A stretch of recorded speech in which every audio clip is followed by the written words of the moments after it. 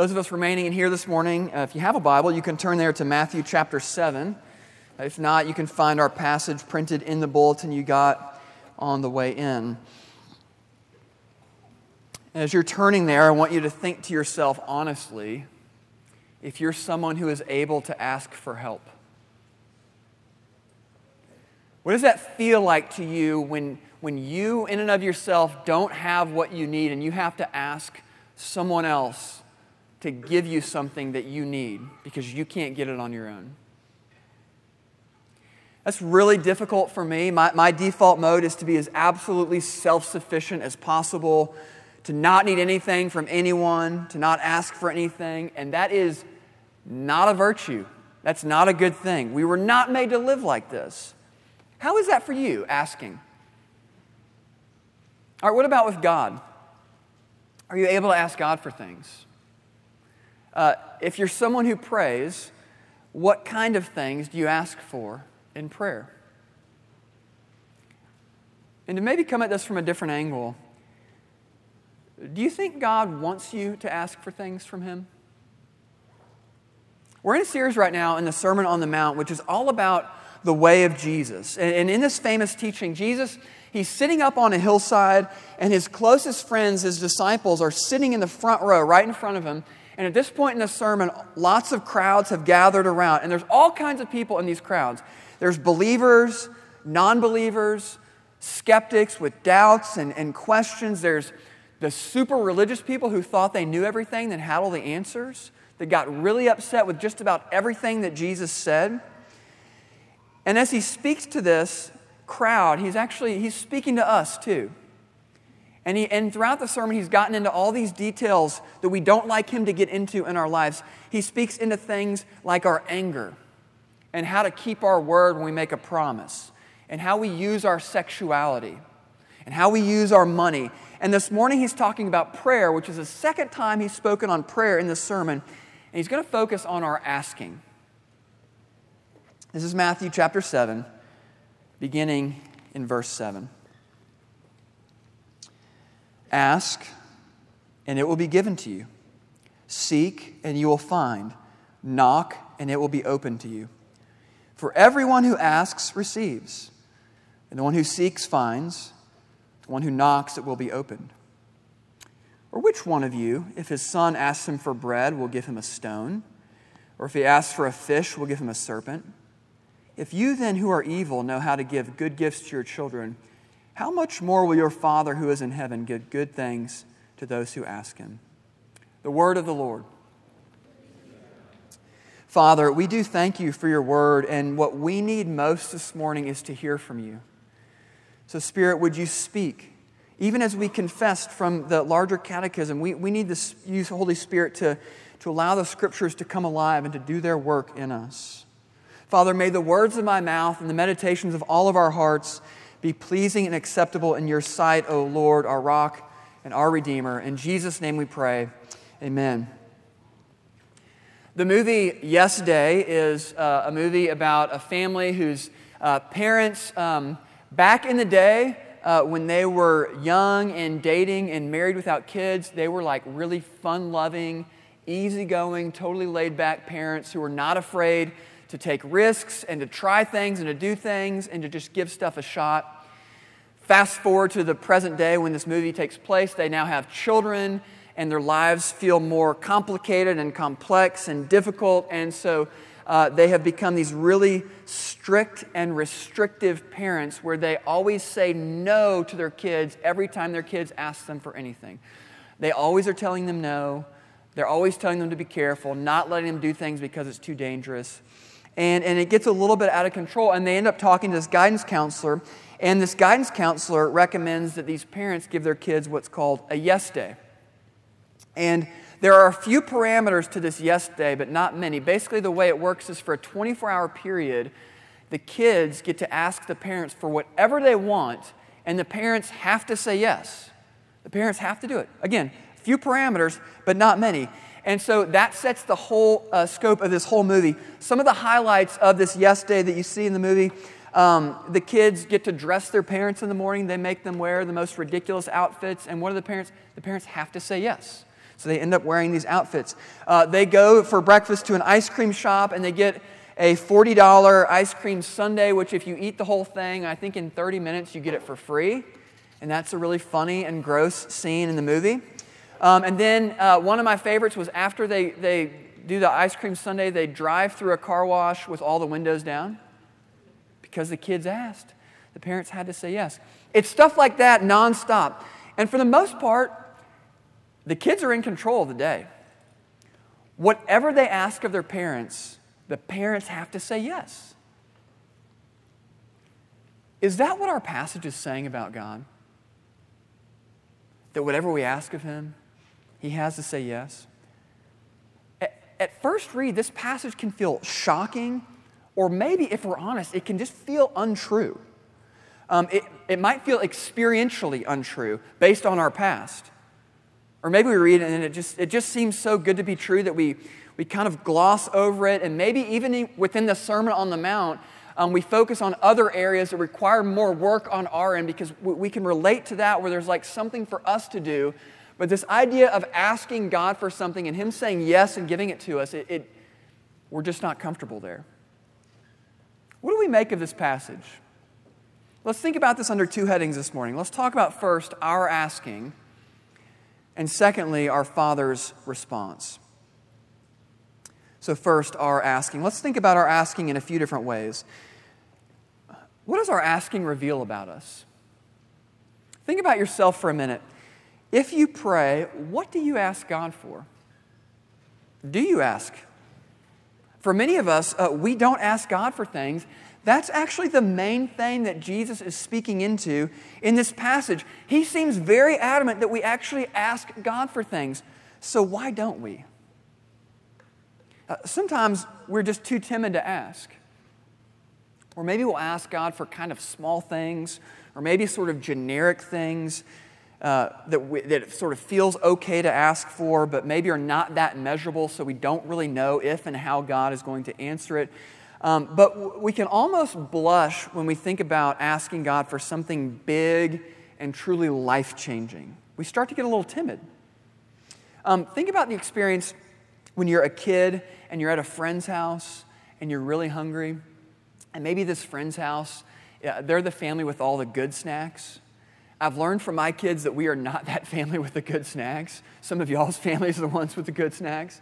But you know the feeling. You're really hungry. You're at your friend's house, and you see the snacks. You're like, I want the snacks. But you feel weird about asking for the snacks. You want your friend to offer. You don't feel like you could ask for it. Why? You feel a little timid, right? Those are their snacks. It's not really yours. You don't really have a claim on those. Can you ask for the snacks or not?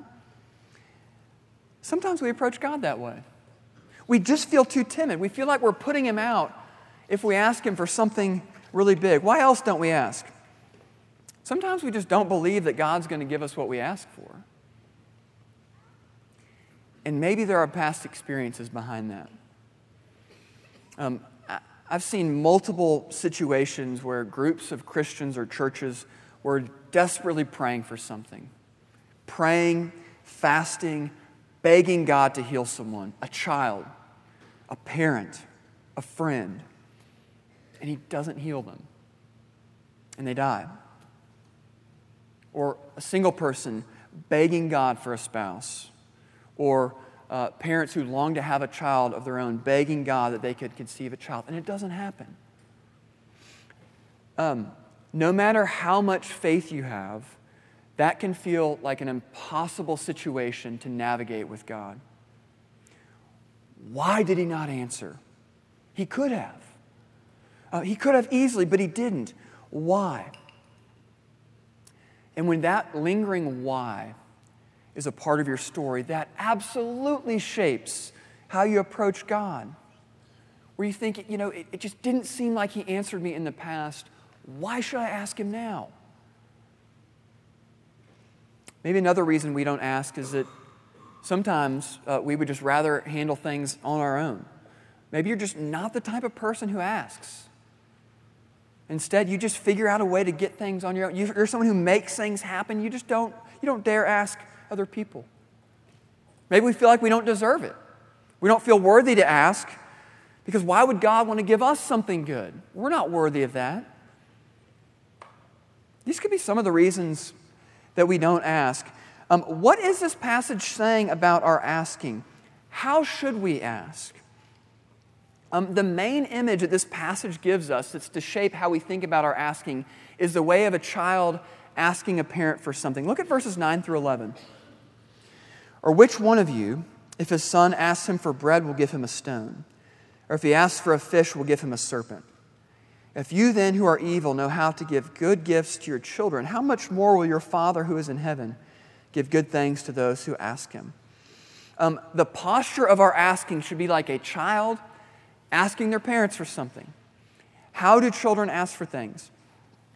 So my oldest daughter is about a year and a half away from being driving age.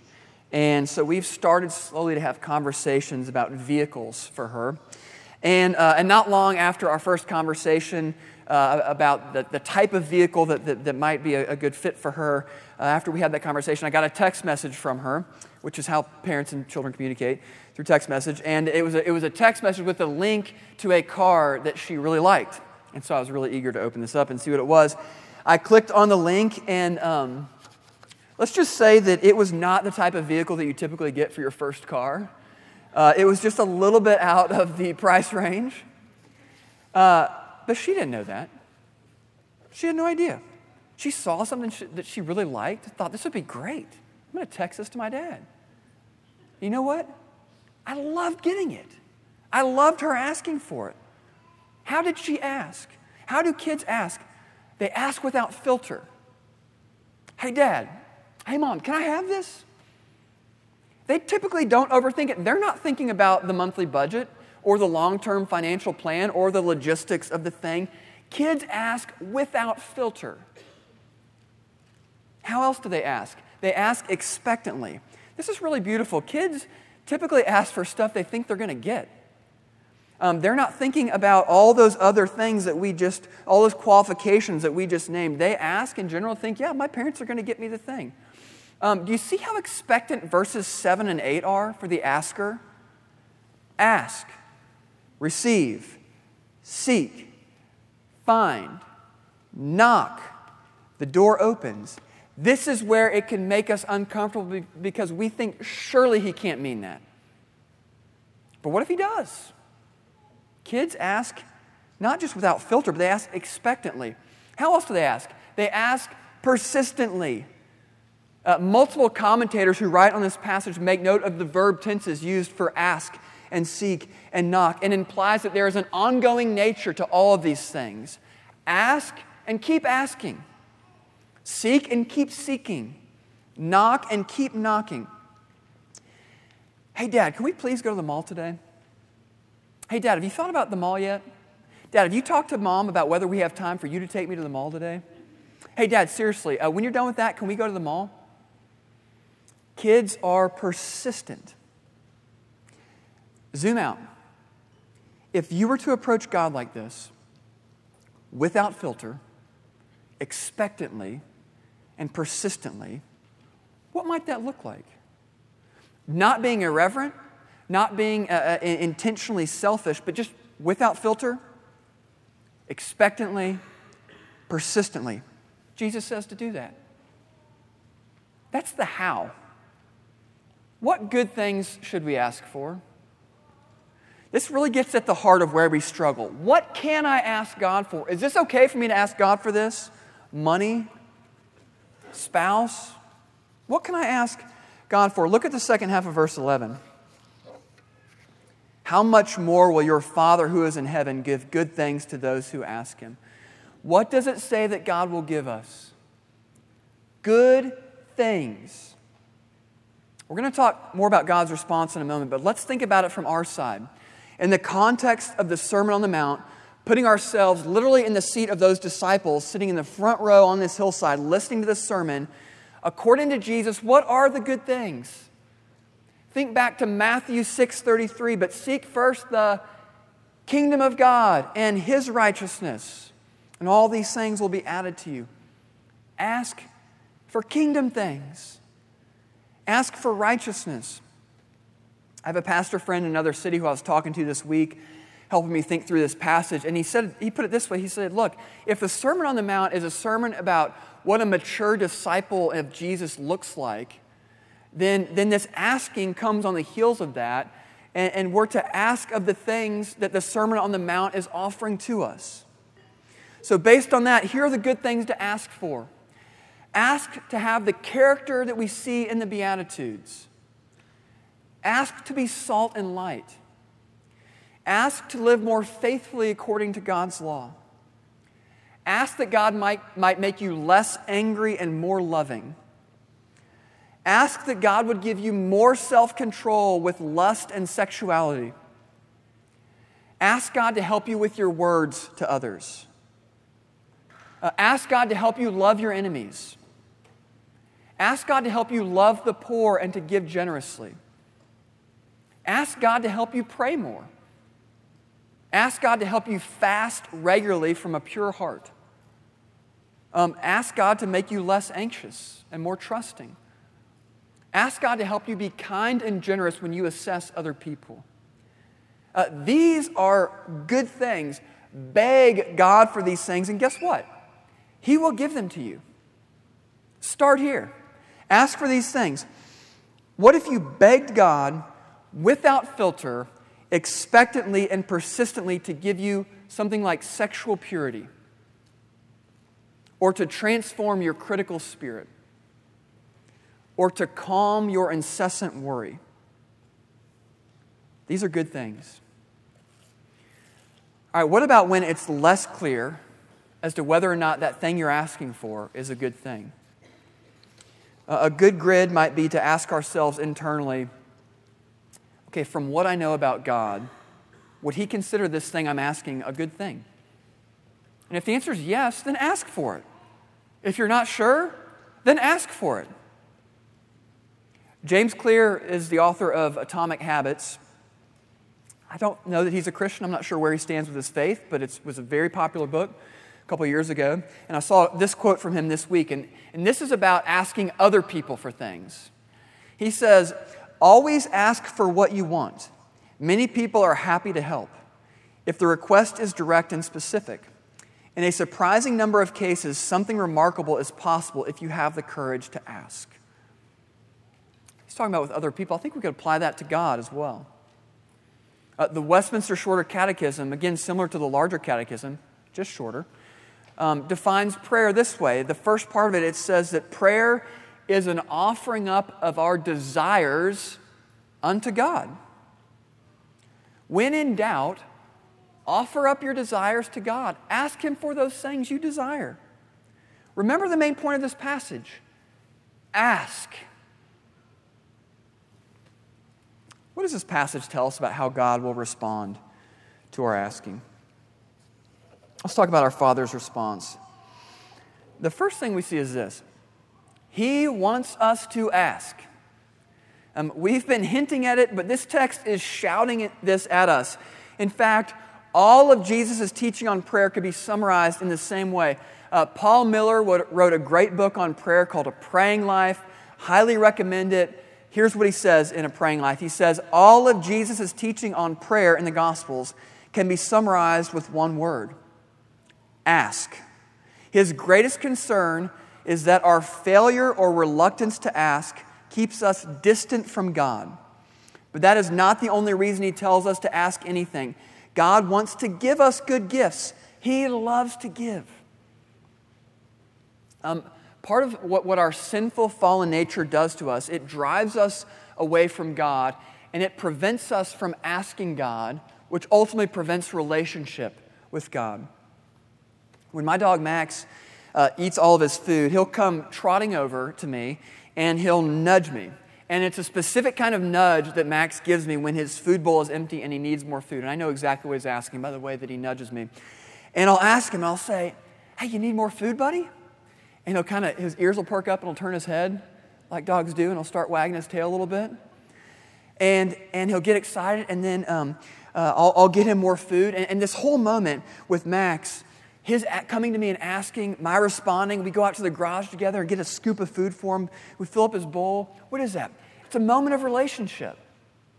It's a moment of relationship. Imagine if Max thought I didn't want him to ask for food and just kind of laid there pathetically and hungry, thinking I didn't want him to ask for it. I love it when he comes and asks me and nudges me. How much more does God love it when we ask Him? It's a moment of relationship when we ask God. And it is right relationship when we are fully living into the fact that we are dependent on God and that we need God to provide for us. It's a moment of, yes, this is how it's supposed to go. My children bring their needs to me and they ask, and I give them whatever they need. That's relationship. God wants you to ask Him. He loves it. What else do we see about God's response? We see that He responds as a good father. Again, verse 11, He says, if you who are evil know how to give good gifts to your children, how much more will your Father who is in heaven give good things to those who ask Him? He's saying that even sinful, fallen parents can be decent parents and give their kids pretty good things. How much more will God? Underline that in verse 11. How much more will our Father in heaven give good things to those who ask Him? In fact, we could say that God only gives good things to His children. He only gives what is best to them. And here's part of what makes this so great. You know, we said earlier that we can ask God without filters on our asking. Do you know why we can do that? Because God filters our asking for us. God is not like a genie where you're granted 3 wishes and you get those things no matter what, whether they're really good for you or not. He's way better than that. He will filter out those things that we ask for that are not good things, that are not what's best for us and our story, and He just won't give them. When I was doing college ministry, I remember a student telling me that it was God's will that she was going to marry a certain boy on campus. And this is what she wanted, this is what she prayed for, and she was convinced that it was going to happen. And important detail, this boy happened to be dating someone else at the time. And but that didn't deter her. She was convinced and she prayed and prayed. And she believed it was going to happen. You know what happened? She did not marry this boy. This boy married someone else. She ended up marrying someone else. Both happily. Now, if God were to give us exactly what we wanted when we wanted it, it would have been a very different story for the student and this boy. But God knew better. So He didn't answer the prayer the way that she wanted it to be answered. He actually answered it in a better way. And just think about your own life. There are countless things where you are thanking God that He did not answer in the way that you wanted Him to years ago or decades ago. Because He knows better. There's safety in this childlike asking, knowing that we are not the final authority on whether or not something is good for us. God is. So we can be unfiltered in our asking of God because He will be the perfect filter for us. He's a good Father. Because of this, we can ask for big things. I have a friend who keeps a list of what he calls wild prayers. Prayers that seem just like too good to be true, maybe impossible for this stuff to happen. And he bases this off of Ephesians 3:20 that says, "Now to Him who is able to do far more abundantly than all we ask or think." So what would be those wild prayers for you?